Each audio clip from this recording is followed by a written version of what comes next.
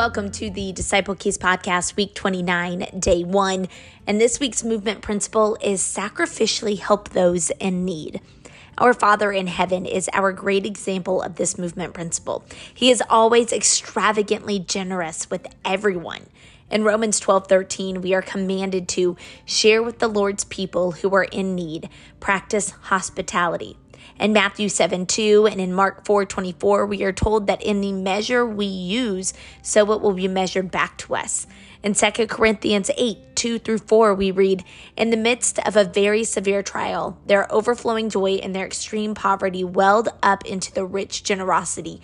This week, as we explore sacrificial generosity, ask your Heavenly Father to give you new eyes to recognize and appreciate His many gifts to you and a new heart full of gratitude.